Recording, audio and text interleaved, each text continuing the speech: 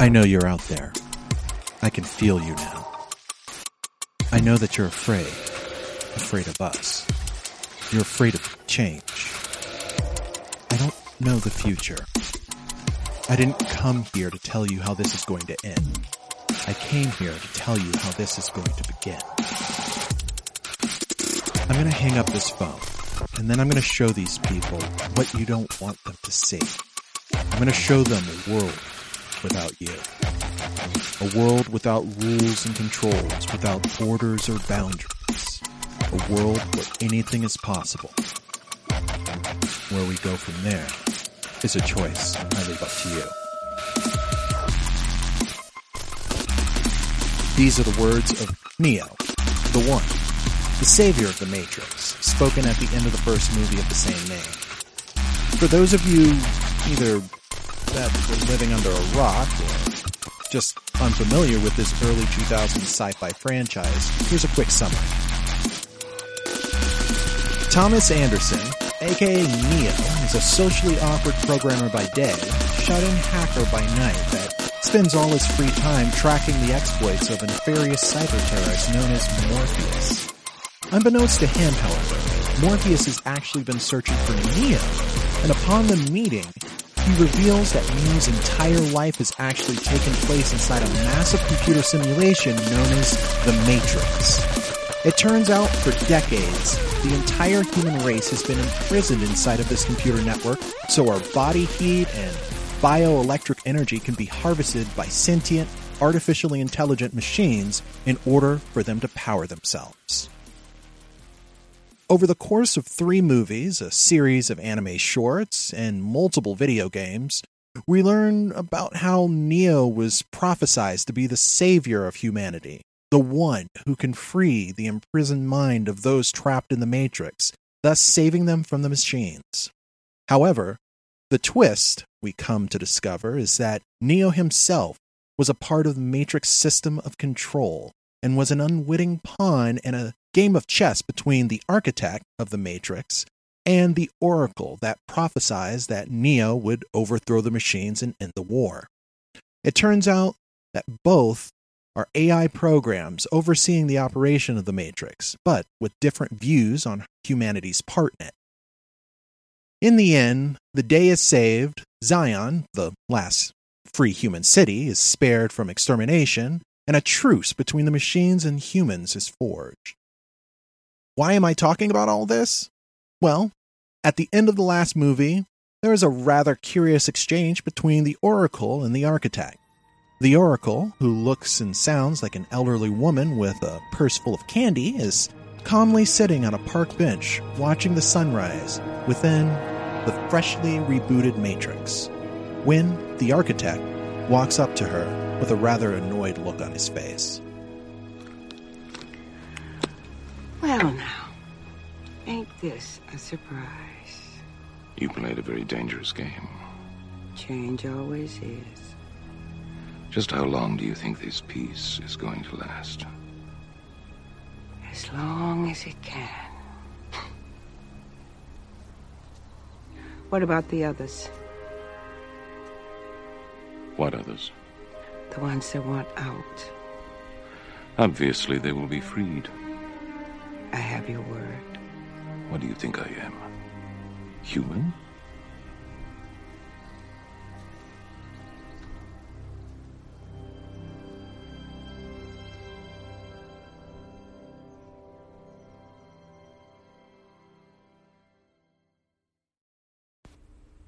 For most people, that was the end of the story, but really, it was so much more. And no, I'm not talking about the recently announced Matrix 4, although I am super stoked for that. No, I mean the moment that they restarted the Matrix was the start of the Matrix Online, or MXO for short. MXO was a massively multiplayer online role-playing game first developed by Monolith Productions and Atari, and later taken over by Sony Online Entertainment. It was a continuation of the storyline of the Matrix films, and as the Wachowskis, the franchise's creators, said, they wanted gamers to inherit the storyline. While gameplay mechanics were esoteric at best and downright bad at worst, MXO's reason for surviving wasn't the gameplay. It survived for over 4 years because of the content. And boy, was there content. Everything was in character, as MXO was fueled by role-playing. Even character creation was a story-deep affair, as each step shows a team of Zion freedom fighters tracking your character through the Matrix, eventually offering you to take the red or the blue pill. Taking the blue pill abruptly quits the game, but taking the red pill frees your mind and dumps you into the real world. The game was smart in that you never actually play the game outside of the Matrix, making the dystopian real world nothing more than a series of menus. Here, you alter your loadout and communicate with your allies as you prepare to jack into a fully realized version of the Matrix. Almost every location from the movies were represented, and they made the ultimate backdrop for tons of personal adventures. Something unique to MXO was the addition of the Live Events Special Interest Group, a group of people that were beyond moderators but rather puppeteers for the major characters of Matrix lore. Talking to Morpheus was an amazing experience because he was not an NPC, but rather someone that could uniquely respond back and really make you feel like the hero of your own personal journey. Seeing as there were 3 factions that you aligned yourself with using a reputation system, each chapter of MXO's story felt alive and like you directly had a hand in shaping it. To better understand all this, on the line, I've got one of the best authorities on the behind-the-scenes day-to-day operations of the Matrix Online. Go ahead, introduce yourself.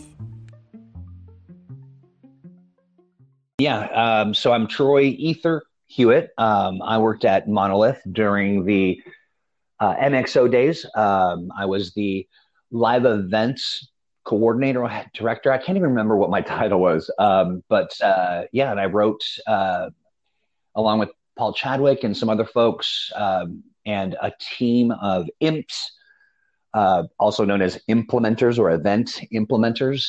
We wrote storylines utilizing the characters and canon of the Matrix storyline.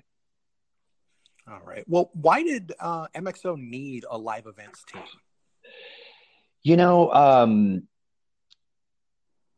that's an interesting question because my first answer is I think all games need persistent world MMOs. I think that they all need that kind of magic.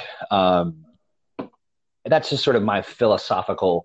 I was, I learned that by in my time playing MXO, or not MXO, sorry, in my time playing Ultima Online, UO, and we were so into those storylines and so into our role play characters, and we still, there was. Our best friends were our enemies, and so it made the role play just even more fun. We had hundreds of people engaged and involved, and we just kind of took over the whole game and had bits like our own governmental sort of situation. It got really pretty intense, and it was really a lot of fun. And that just sort of gave me the sense that kind of magic, their interest program for Ultima Online was very, very well run for an organization that was largely run by volunteers. They were sticklers for the rules, which I think is important.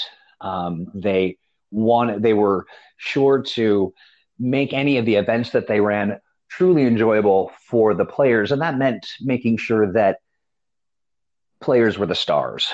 And but the thing about it is being able to walk through a world and then suddenly something happens and you're like, wait a minute, that's not the way this is supposed to be.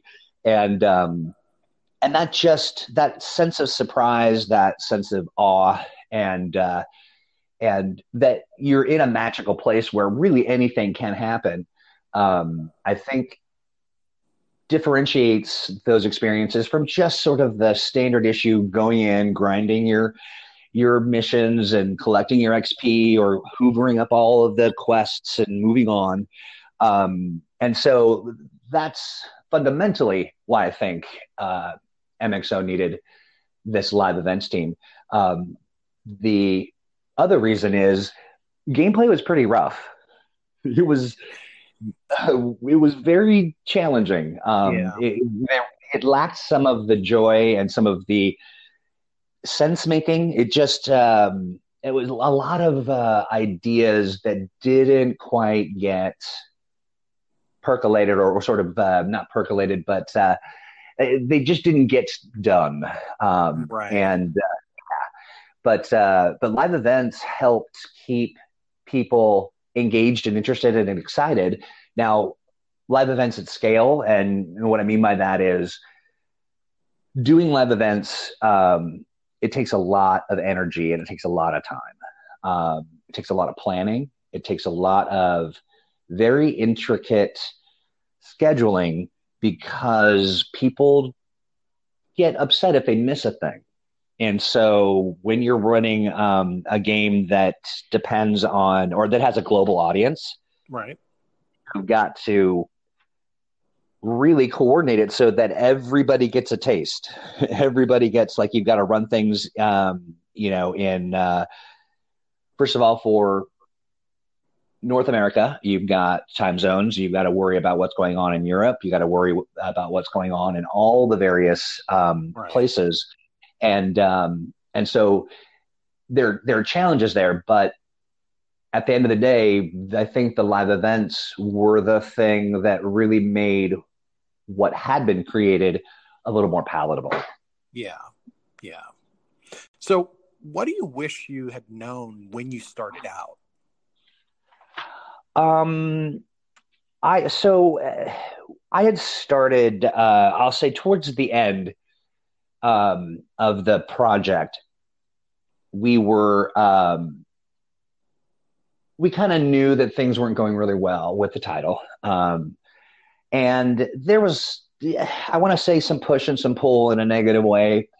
We were kind of chasing after kind of odd additions to the game that required some dev time. Like, for instance, and I loved all of the radio stations and all of those folks that were supportive of live events. But the dev team created an in-game radio, and I'm not sure if you remember that, but and it was great, and I think it was excellent for the fans. But there was some of that I think, some of that energy that could have focused on some of the more fundamental broken things. Some of the combat was a real, I think about all the different ways we had to hack our, live event stuff. The team was incredibly resourceful. The imps we all kind of sat down and we would really look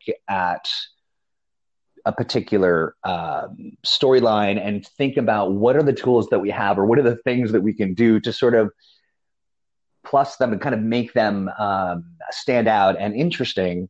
And at first, we didn't get a lot of dev support. It was sort of us just kind of running around. We couldn't even step into the guise of any of the main characters. And then when the dev team finally kind of, when it clicked what it was they were trying to accomplish, it was fast forward through a lot of red tape to just get us the things that we needed to, for instance, we would be able to, a lot of the problems that we had were you would be in as Niobe, and you're having a conversation and you're trying to share stuff. And we had, various kind of template events that weren't so much sort of a rote template, do it this way, but it was make sure that people hear this line. I could see how absolutely enthralling that whole experience is. And to the same respect, it's really surprising that I haven't seen any other MMO try to do anything similar to what was accomplished in MXO. Some people try. I'll say that I'm very proud of what we did on MXO, the stuff that we did on Ultima Online. Uh, there was a lot of very clear planning and sourcing of kind of what it was that we wanted to accomplish. MXO was the exact opposite, but different and better in some ways. Where we're, like I said, we're just kind of freewheeling, trying to get this done. We were very, very good at structure because we had to be to kind of support a global community. And boy, if we missed a community, it was bedlam. I mean, people were very, very passionate, and we always tried to pick someone out. But we were in all the places. We would listen to players as they were playing. We would go to their community forums and things back when that was what they did. And right. We would, fan sites are not quite the thing that they used to be. But we would see what they would think, and then we'd see their ideas. And if the players had better ideas, we'd go with that. Yeah. We would change our plan to meet their expectations. So it's just one of those situations where, there was a lot of ad lib, a lot of sort of extemporaneous, looking at what we had and utilizing it in weird ways. But at the end of the day, it really, it just kind of shows you it's about a team of people who are creative. And we were so excited about doing it. I mean, it goes down as one of my most fond memories, but it definitely came with a bunch of real challenges. We pushed the technology that we had at the time so far that too, I think, contributed to some of the dissatisfaction. People would get real super excited about going to an event, and then they find that they couldn't, also the machine, back then, and it seems like I'm talking about the dark ages. In retrospect, it kind of was, but computers had a really hard time running MXO. It was very intensive. I remember, because I thought that it was a very, very smart and neat trick how you do, when you load into a zone, how while all the textures were most likely, I assume. Granted, I don't know exactly if that's how this actually was working, but I was assuming when everything was matrix code, while it looked really cool, it actually was mainly there so that all the textures could load in the background. Yeah. And then PCs and everything would kind of load after that. And it was definitely a tactic or a sort of to save on load time for sure. Yeah. So you've mentioned a couple different things and saying how this was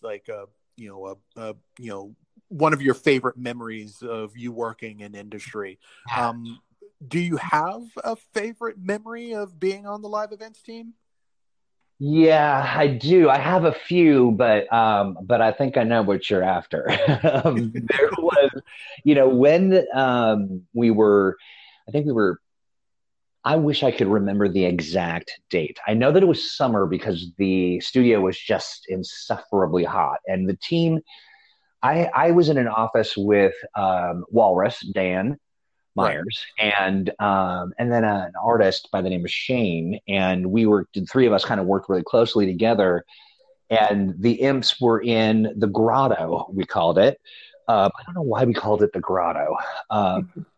But I got a call from Jace Hall. Jace was the head of one of the heads of Monolith, and then then when Warner Brothers bought Monolith, he moved to Burbank and kind of became Mr. Hollywood. And we know, he's got his podcast, and he's got all these big Hollywood production credits now and everything. Yeah, and he's just one of those people, you know. I mean, he's a handsome dude, and he's just super smart. He's got that nerd cred. He's all about video games, and he was very, very engaged in the Matrix, Right. in the Matrix Online. So he had called and said, "Hey, could you get Morpheus in game?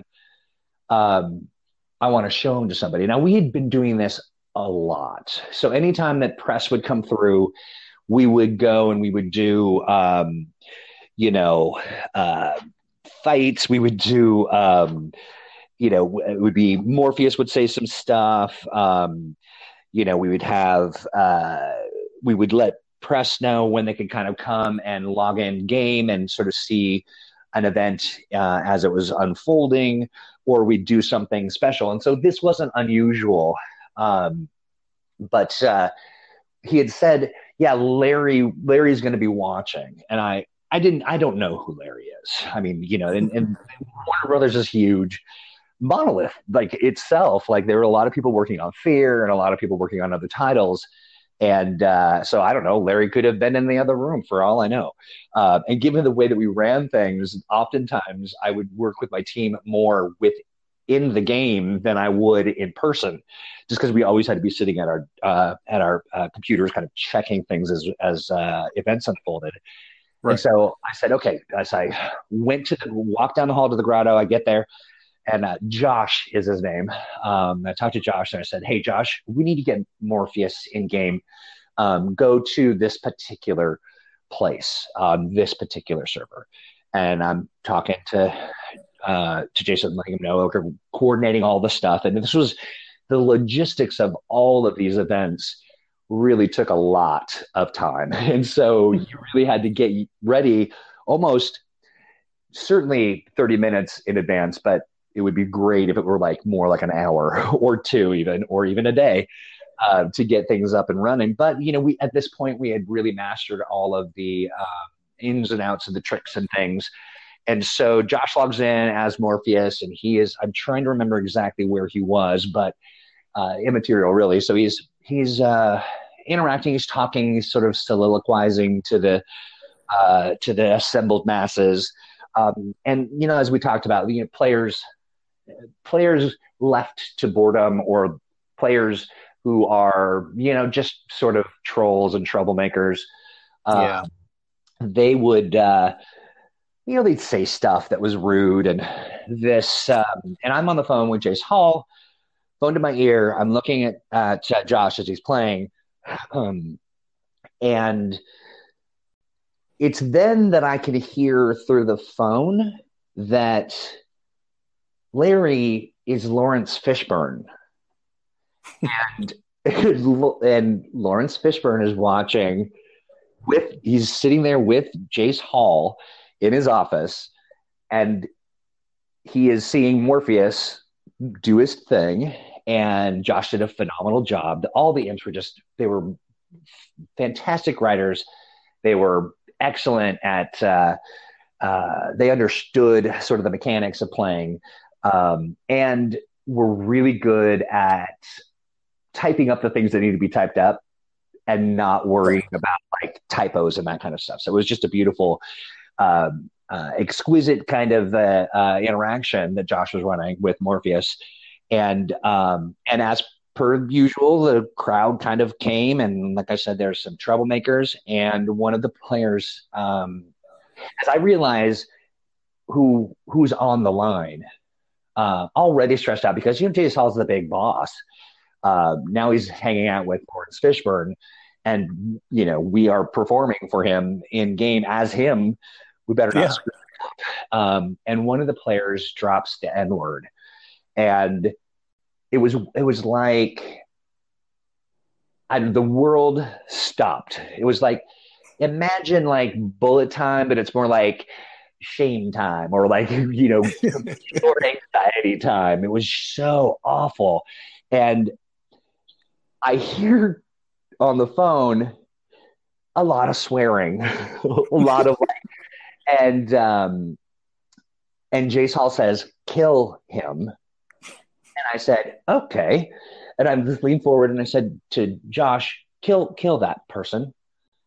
And the thing that's funny about this is that it was a really important part of my approach to all of this, and it's stuff that I learned just in the work that I did as an ancient seer for Ultima Online, is when you're looking to make the players feel strong and like they're the star, you start by not killing them. You know what I mean? Like, you don't it's sort of like, what a fun event, you're dead, failure. And it was a cardinal rule. You want to fight just good enough that it's a challenge. We could be 100% invincible. So Josh was like, oh no, I can't. I was just like, I remember this moment crystal clear. Put my hand over my phone, leaned forward and said, kill him. And Josh was like, okay. And he killed him.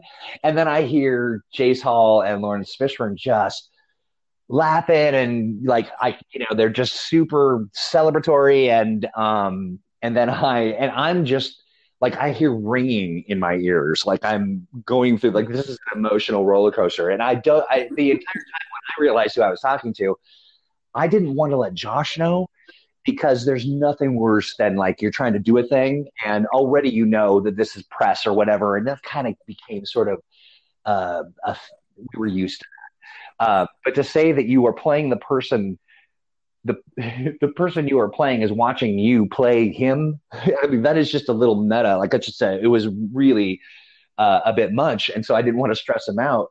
And then they were like, hey, thanks a lot, and I hung up with them. And then I leaned forward and said, Josh, you did a really good job. I just want to let you know that was Lawrence Fishburne. And he looks at me and his eyes start to water. And I don't think it was like he was going to cry, but it's that moment of, you could just see the realization as it washed over him, and that what had just happened. And at the end of the day, it's stuff like that really made the whole experience just wild. I remember being interviewed by like the Boston Globe and other newspapers, by the way, and it was, also working with Paul Chadwick, and, there are all these moments where I'm really glad to have had them, but they only could have happened with the Matrix storyline. They only could have happened and we were really in a space where you think about, the Animatrix and all of the lore and stuff that kind of peel back some of like what it meant to live and be both red pill and not Matrix. And it really, the storyline, the mythos, I think we can say, really hooked people. And we were looking at the plans we've started talking about because of the nature of the, being in the Matrix. We could do anything, Western sci-fi, all of this stuff. And we just really started to talk a lot about it. What's interesting too is that we actually even talked about, this reminded us a little bit of a really old movie called Westworld. And later on you see that, they've got the I think it's Showtime or in it's HBO. They have the series. But that was really kind of where we were at, just looking at all of the crazy, fun, interesting things that we could do, and the really passionate, sometimes overly passionate community people, the players, and then so many just odd, fun. I think my second most favorite moment was when. Someone reminded me of his name and I've forgotten it again. But But there was a player that was just a really good sport, really passionate about finding us, but never stuckery, but just really smart. And we set him up to kiss Persephone, and we took a screenshot of it and then blackmailed him. That was I cannot remember because he was with he was on RFZ. I know exactly who you're talking about. I wish I could talk to that guy. I mean, we had so much fun with it, and he was such a good sport. Like, I believe, didn't we put him on the cover of one of the comic books? I think so. It was just him in blacked out. Like, it was sort of his body, kind of blacked out. But we basically were like, we totally set him up. He kissed Persephone, and then someone like Flood was blackmailing him. That's right. So here's the other half of that, because I know that you didn't get this, but I did. So it's just like, oh my god, guys, everybody get in the vent. And so, oh God, why can I not remember his name? Oh, I've got to remember. I was talking to someone about this, and they mentioned his name. Everybody, like, not everybody, but the hardcore MXO folks, they're still at it. Like, yes, they're still hanging out. They're still all, engaged. And I realized here, how many years ago was this? God, so it's been shit. It's been like it's almost been a decade since the shutdown. Right. It's a decade this year. It's a decade this year since the shutdown. That's crazy. And it's still going strong. What faction did you see yourself personally with? What and why was that? Merovingian. Merovingian was, all of the, I don't know. There's just something really cool about the clubs and the, kind of partying and sort of, sort of this, I don't know. I just really dug it. Like, some of the cooler moments of what people looked like, or the clothing that they wore, they were showing off at a club, the Merovingian was holding court at, and all of the kind of odd characters that were around. So definitely the Merovingian. Also, that story of these sort of disconnected programs longing for meaning and exactly. Trying through all this sort of hedonistic stuff just to feel something. It was all at once sort of like, oh yeah, party, fun, but really it was also very sad, and sort of it had some depth to it that really, that resonated as far as my, personal stuff. Like, I really, being a hero is great, and I love it. I think that everybody should have moments in their life where they are the hero, and hopefully it happens frequently. But the Merovingian and the questions that whole sort of faction brought up, it was very. Oh, he was also just all of the characters that we surrounded the Merovingian with. They were so fun to write. Absolutely, so much depth and so much, that just a lot of fond memories writing up. You just sort of can get into the mind, and I almost can hear the Merovingian speaking, or Persephone, or Flood, or like they're just all of that cast of characters, and to be able to really play them to the next level, and you've got to kind of be a little theatrical when you're, it's text, and so you gotta kind of amp it up a bit, but no, I really enjoyed that whole. The storylines that could occur and the things that we could do, all of the factions really offered a really phenomenal kind of texture to kind of play off of each of the groups, and that we were those groups. We would really go out of our way to make sure that the players were sort of the emissaries of messages and bringing information back and forth. And, there's so many players that were like, we knew that they were double agents, but we let them do that because that's fun. Like, and the Merovingian, faction really, it afforded us that kind of tricksy stuff. Looking back on moments within the game that were really impactful for people, on our side, we were working on so many things that, we're managing a schedule, we're dealing with disciplining players on the fly, we're hollering back and forth to each other, and so we often would miss sort of the more poignant moments or moments that really resonated with players. We just didn't have the bandwidth to remember them. So to hear the flip side of that from people who experience them, it's a good way to remember that. The more arduous aspects of creating these storylines and delivering them kind of melt away a bit when you look back and see the impact that it's had. So it's phenomenal to remember this stuff. All right. Well, thank you so much for taking the time to chat with me today. I really, really do appreciate it.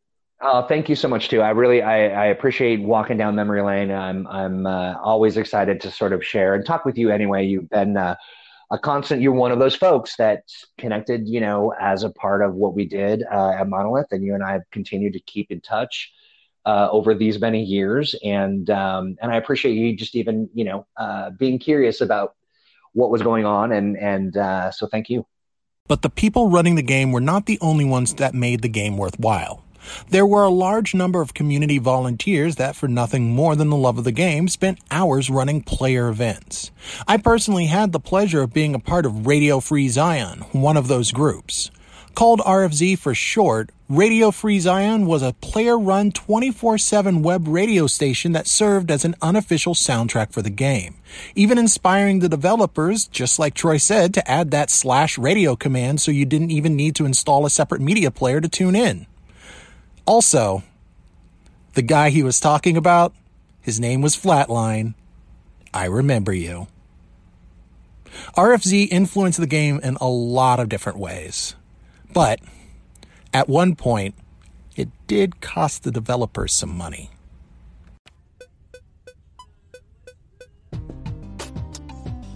After the break, we talked with Genji, one of my RFZ cohorts who had a front row seat to one of the craziest behind-the-scenes events of the game. Stick with us.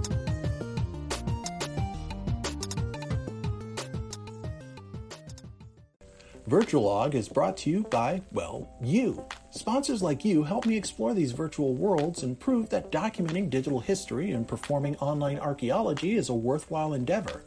If you can, please take a moment to stop by virtuallog.sign.com and click on the Sponsor This Podcast button. Your continued contributions and support make this happen, and I appreciate it. While you're at it, make sure you subscribe, rate, and review because the algorithm is a soulless black box that controls all our fates. And Netflix recommendations. But seriously, I love you all. All right, let's get back to the episode. Welcome back. I'm here with a good friend of mine that had a major impact on the game. Although, even if you played at the time, you might not have known it. Go ahead, introduce yourself. Yeah, so I, at the time, went by DJ Gingivitis, which is a long and sordid story for that username, but the worked for RFZ and Awakened Radio and our pirate radio station for a while, and I did some MMO work. I was all over the radio stations for a while. I have a lot of stories from MXO. I adored MXO. But I think that was one of the more impactful ones to me personally because, I didn't wake up that morning and go, I want to do a lot of critical damage to a company who is extremely important to me formatively. We were hosting a morning show. We did like a me and a handful of people. Zestio was on it regularly. Axnolaus, Diax, DeGrifter was on there almost every morning, and we would bring in various DJs who just wanted to come in and hang out. But we were trying our best to have a stereotypical, wacky morning show. Woo! And one morning we were logged into the game while we were broadcasting, as we typically did. We'd run around and try to make up some ludicrous in-game event. Everybody take off all your clothes and jump off the skyscraper. Whoever survives jumps up and does it again until we have one person left that we deem the strongest. Things like that. But for whatever reason, we got into a mood, and a lot of us were just role playing. We were just making up like a fake War of the Worlds style morning broadcast, and nothing that we could think would possibly get anyone in trouble because it was so far detached from serious fiction writing. I think at one point we were broadcasting that the Stay Puft Marshmallow Man had appeared in downtown, and just ludicrous nonsense, like just completely, we were just goofing off because that was what we were, that was our job at the time, was just to go on and goof off. And through our various, probably 2 hours of just playing games with people playing the game and goofing off, we basically came to the conclusion that Morpheus had to die. Morpheus was going to die. And battling the Stay Puft Marshmallow Man. So we thought downtown, Morpheus has appeared. Because I think at that point, from a narrative standpoint, we were all losing. We were all dying. Covered in marshmallow fluff and on fire. We were all dying. And Morpheus came in and saved the day. And heroically sacrificed himself for the good of everyone. Jack did. He died protecting us from the Marshmallow Man. And right about the time we're doing this on air, my phone starts ringing, and I keep professionalism, kept it on silent. Look down and I see it's our radio manager, Charles, at the time, and I was like, that's weird. We'll go to a music break soon, and I'll call him back and see what's up. So for the moment, we were wrapping up our conversation. We were getting to a nice period in the sentence before we can cut to some music, right. And then phone rang again. Chat messages our various Vince and our IRC. He was blowing me up. It was just like ding ding ding ding ding ding ding. It's Charles. It's Charles. It's Charles. It's Charles. Genji, call me. Genji, call me. Genji, call me. I was like, okay, so again, I was just like, I think if I remember correctly, one or two of the other people actively on the show with us this time, same thing. Phones start blowing up, start getting phone calls. Right. So we're like, okay, we're gonna cut to a song, and we cut to music. Answer my phone. I'm like, hey man, what's up? So he's like, what are you doing? I was like, it's Thursday. We're doing the morning show. It's like, what are you doing? He's like, I just got off the phone with Atari. They're furious. And at that point, I'm scanning my head. I was like, did I cuss? Did I mess up on the air? I was trying to think. I was like, because having Morpheus die by the hands of the Stay Puft Marshmallow Man was so far from possibly a thing I could be in trouble for that I didn't even consider it. So in my brain, I'm just dissecting the show at that point. I was like, what did I do? I was like, what's going on, buddy? And it's like, you killed Morpheus. I was like, oh yeah, hilarious. We killed Morpheus. He died by the Stay Puft Marshmallow. He goes, no, listen, it is not funny. They were about to, and we're talking within 72 hours, release a story chapter in which Morpheus actually dies. And now they're going to have to delay that, because if they immediately release it, it's going to either look like A, you/the radio station has inside information about what's happening with the story, or B, they are basing some of the stories off your shenanigans, and they can't allow either of those things to be a perceived reality. So they have to delay the chapter from coming out, and they're going to have to write something to go in between what's happening right now and then, because they want to delay Morpheus's death long enough to where people forget about your dumb nonsense on the morning show.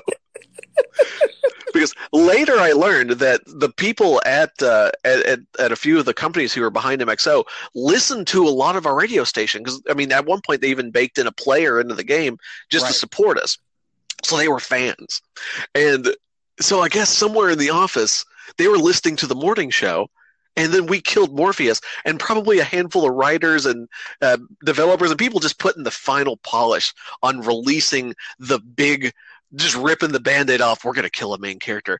You know, the fucking balls. Like one of the remaining living beloved characters, they have decided to have the gall to murder for the sake of an interesting and great storyline, and we jumped them to it. So they must have been livid, like just enraged at that point. And so Charles is like, they're going to have to create another chapter to shoehorn in between where they are and where they were going. And you know, I felt really bad about it because I'm a huge fan. Like, I'm doing this for the love of the game and the franchise. I've got to meet and work with people developing the game, and they've all treated me so well, and they're so nice. And I just screwed over so much of their work. And I felt like garbage. I felt so bad about it. And, you know, at the time, you know, other people on the radio with me are trying not to crack up because I'm pretty sure I've just got like, you know, hot mic in chat, just not broadcasting. And I'm basically getting told off for all of us just having the Stay Puft Marshmallow Man murder Morpheus. And so at the time, I thought that was the extent of it. Like, oh no, they're gonna have to delay. Oh man, I hope I don't lose my job. And only later, I think it was a good year later, I went to E3. And when I was at E3, I got to meet they had an actual, like, an MXO booth set up. You could sit in like one of the, you know, the jack-in chairs, for lack of a better term. I'm sure there's an official word for it. But, you know, I got to sit in one of the chairs and play not MXO, but one of the Matrix games. But all the devs were there, and I introduced myself, and they were, oh, we know you. I was like, and that didn't click weird at that instinct. So I was like, oh, yeah. I was like, oh, y'all listen to the show and stuff. Rad. And there's like, no, motherfucker, you cost us $7 million. And again, it's been a year. And so at that moment, I was like, I'm sorry, let me reintroduce myself. You clearly have me mistaken for someone else. Like, no, when your ass killed Morpheus, we had to create another chapter, which meant additional writing, additional staff, new assets. The whole fucking team had to come together to create more game to cover up for you. And I've heard different numbers, but like it was in the tune of like $7 million. Because I said, hey, it would be funny if Morpheus died protecting us from the Stay Puft Marshmallow Man. Because I was playing MXO until 3 o'clock in the morning and then doing a radio show about MXO at 7 o'clock in the morning. And we thought, I'm not even going to claim that it was my idea because I honestly don't remember. Because we were ad-libbing and doing our best improv, like me and Griff and, you know, just a handful of the regulars. It's just like, I have no idea whose fault that was. But because I'm the one that said it, it's historically my fault. But yeah, no idea. At the moment it happened, the moment I did the damage, I just thought, like, I didn't think about it from a, you know, game development standpoint. I was just, oh no, I caused a delay. That sucks. I didn't mean to. Whoops. Love you guys. Bye. Only later was I'm like, yeah, creating a chapter is not free, dipshit. We had to employ people, potentially new voice acting, definite new writing, new assets, the whole everything. Yeah, to cover up for the Puft Marshmallow Man murdering Morpheus. Right, because they did. You know, there was they did full on 3D cinematics later on in the life cycle of the game. They to cut costs, they went to kind of still like animatic kind of animation for the chapters, but at this time they were doing like full voice acted 3D everything. Yeah, and if I remember correctly, I know the Wachowskis wrote the core story. They might have been writing some of, if not all, the chapters at that point too. Yes. So I might have ruined the Wachowskis' weekend at one point in my life, and that hurts me deeply where I live. Like, that hurts my heart. I don't know if that's true, but in my mind, I'm like, there's a real possibility that a Wachowski knows at least my handle and has cursed my black heart from a late night writing session. But yeah, I felt so bad to damage what I love so innocently. Well, I guess the sisters are okay because you're no longer broadcasting for that, so Matrix 4 is going to be fine. All right. Well, thank you so much for taking the time to chat with me for a little while. I really appreciate it. Yeah, it's Borderlands Day. I'm gonna hop off here and go shoot some people. It seems like every person I speak to had some kind of personal story, which, as was stated, was kind of the point. No matter how bad a game is mechanically, if there's a community and they are fostered and cared for, they will be dedicated fans. Oh, and while I thought it might have been a little fantastical that one group of players making Flip-It comics could cause a AAA developer like Monolith to be forced to halt their long-running plans, I did get a chance to ask Troy. I wanted to circle back Sure. on the death of Morpheus for one moment because I've heard, and I wanted to confirm and see about this story where you guys had that plan, but then something happened and you had to delay. What had happened is that it just became too close to the story that we and so I think that what I'm imagining, I'm trying to remember all of the details, but a lot of that stuff happened so quickly. I'd like to think that it wasn't me just freaking out, but that it was somebody who was freaking out at me, causing me to freak out, but it could very well just been me. And I would actually love to talk to Charles and find out exactly what that conversation was, because I remember that happening. But then I also, like, we resolved it. Like, it wasn't a thing. I think too, it speaks to how ingrained in, we were out there. We were listening to all the broadcasts. We were doing all the stuff. And so we knew what players were doing as much as they knew what we were doing when we were in game. And you had brought up Ventrilo.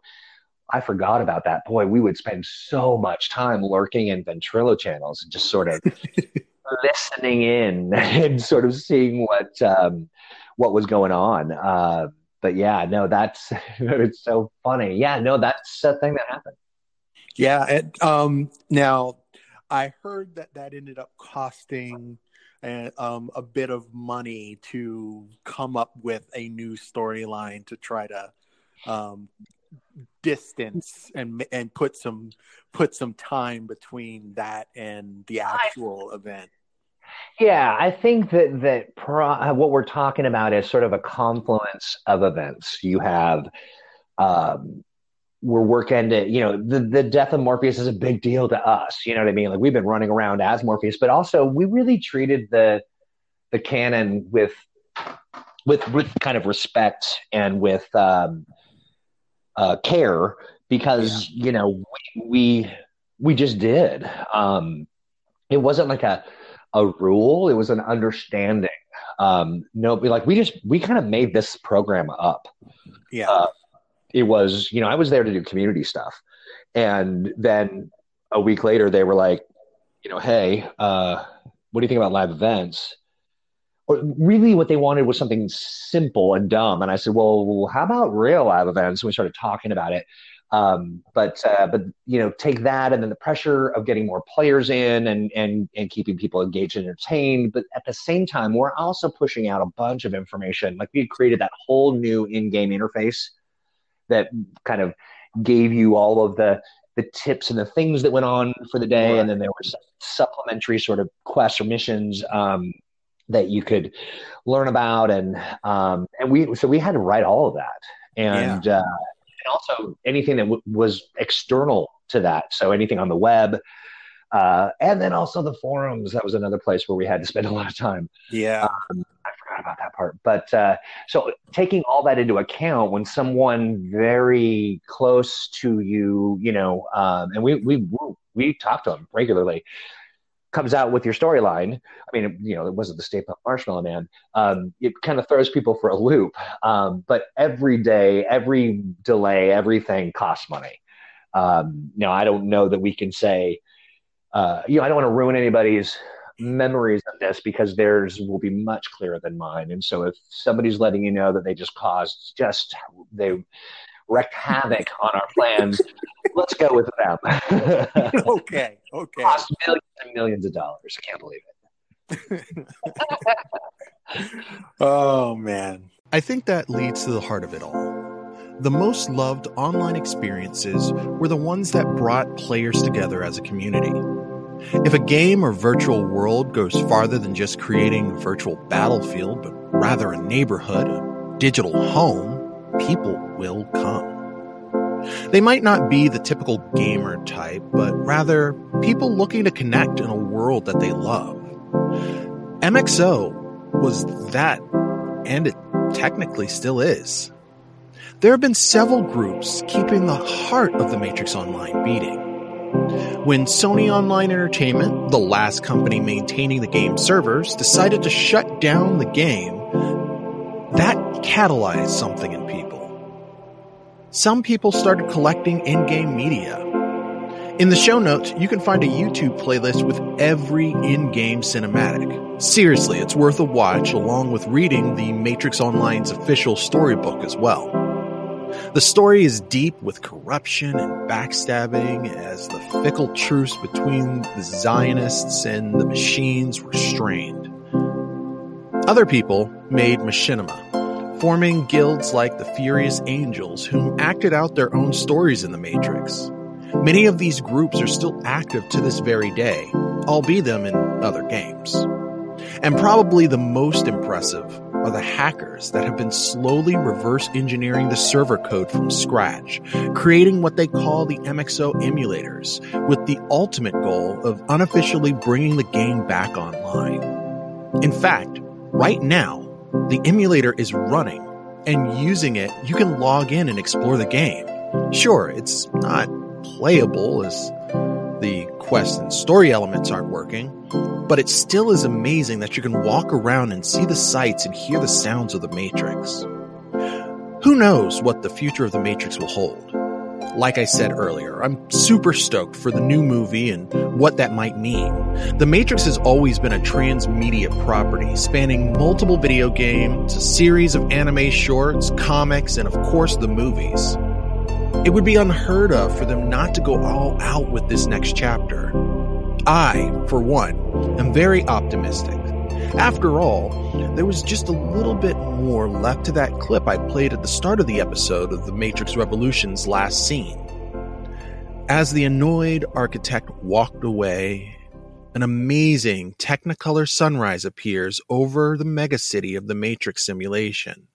A little girl, Sati, whom is a program that was created out of love and not purpose by one of the coders of the Matrix, runs up to the Oracle, followed by their shared bodyguard, Seraph.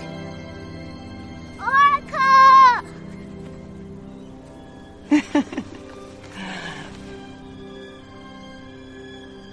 We were afraid we might not find you. Everything's okay now. Look! Just look at that. Beautiful. Did you do that? For now. That's nice. I know he'd love it. Will we ever see him again? I suspect so. Someday.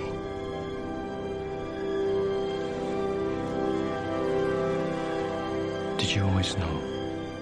Oh, no. No, I didn't. But I believed. I believed.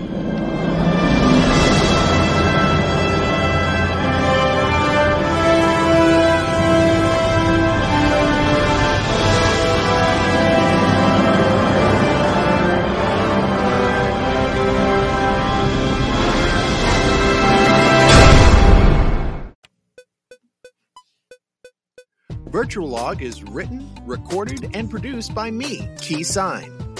The soundtrack to Virtualog is scored by the virtual virtuoso of digital divertimentos, Breakmaster Cylinder. Hey, do you have a great story from your travels in cyberspace? Had a crazy adventure in World of Warcraft? Met your spouse in EverQuest? Got your digital jimmies jostled in Second Life? I want to hear about it. Well, maybe not that last one. Anyway, if you have a great story for me, go to talk2.sign.com from a microphone-enabled device and tell it to me. Make sure you leave your contact information if you wish so that I can credit you. Thanks so much for listening, and I'll catch you in the next one.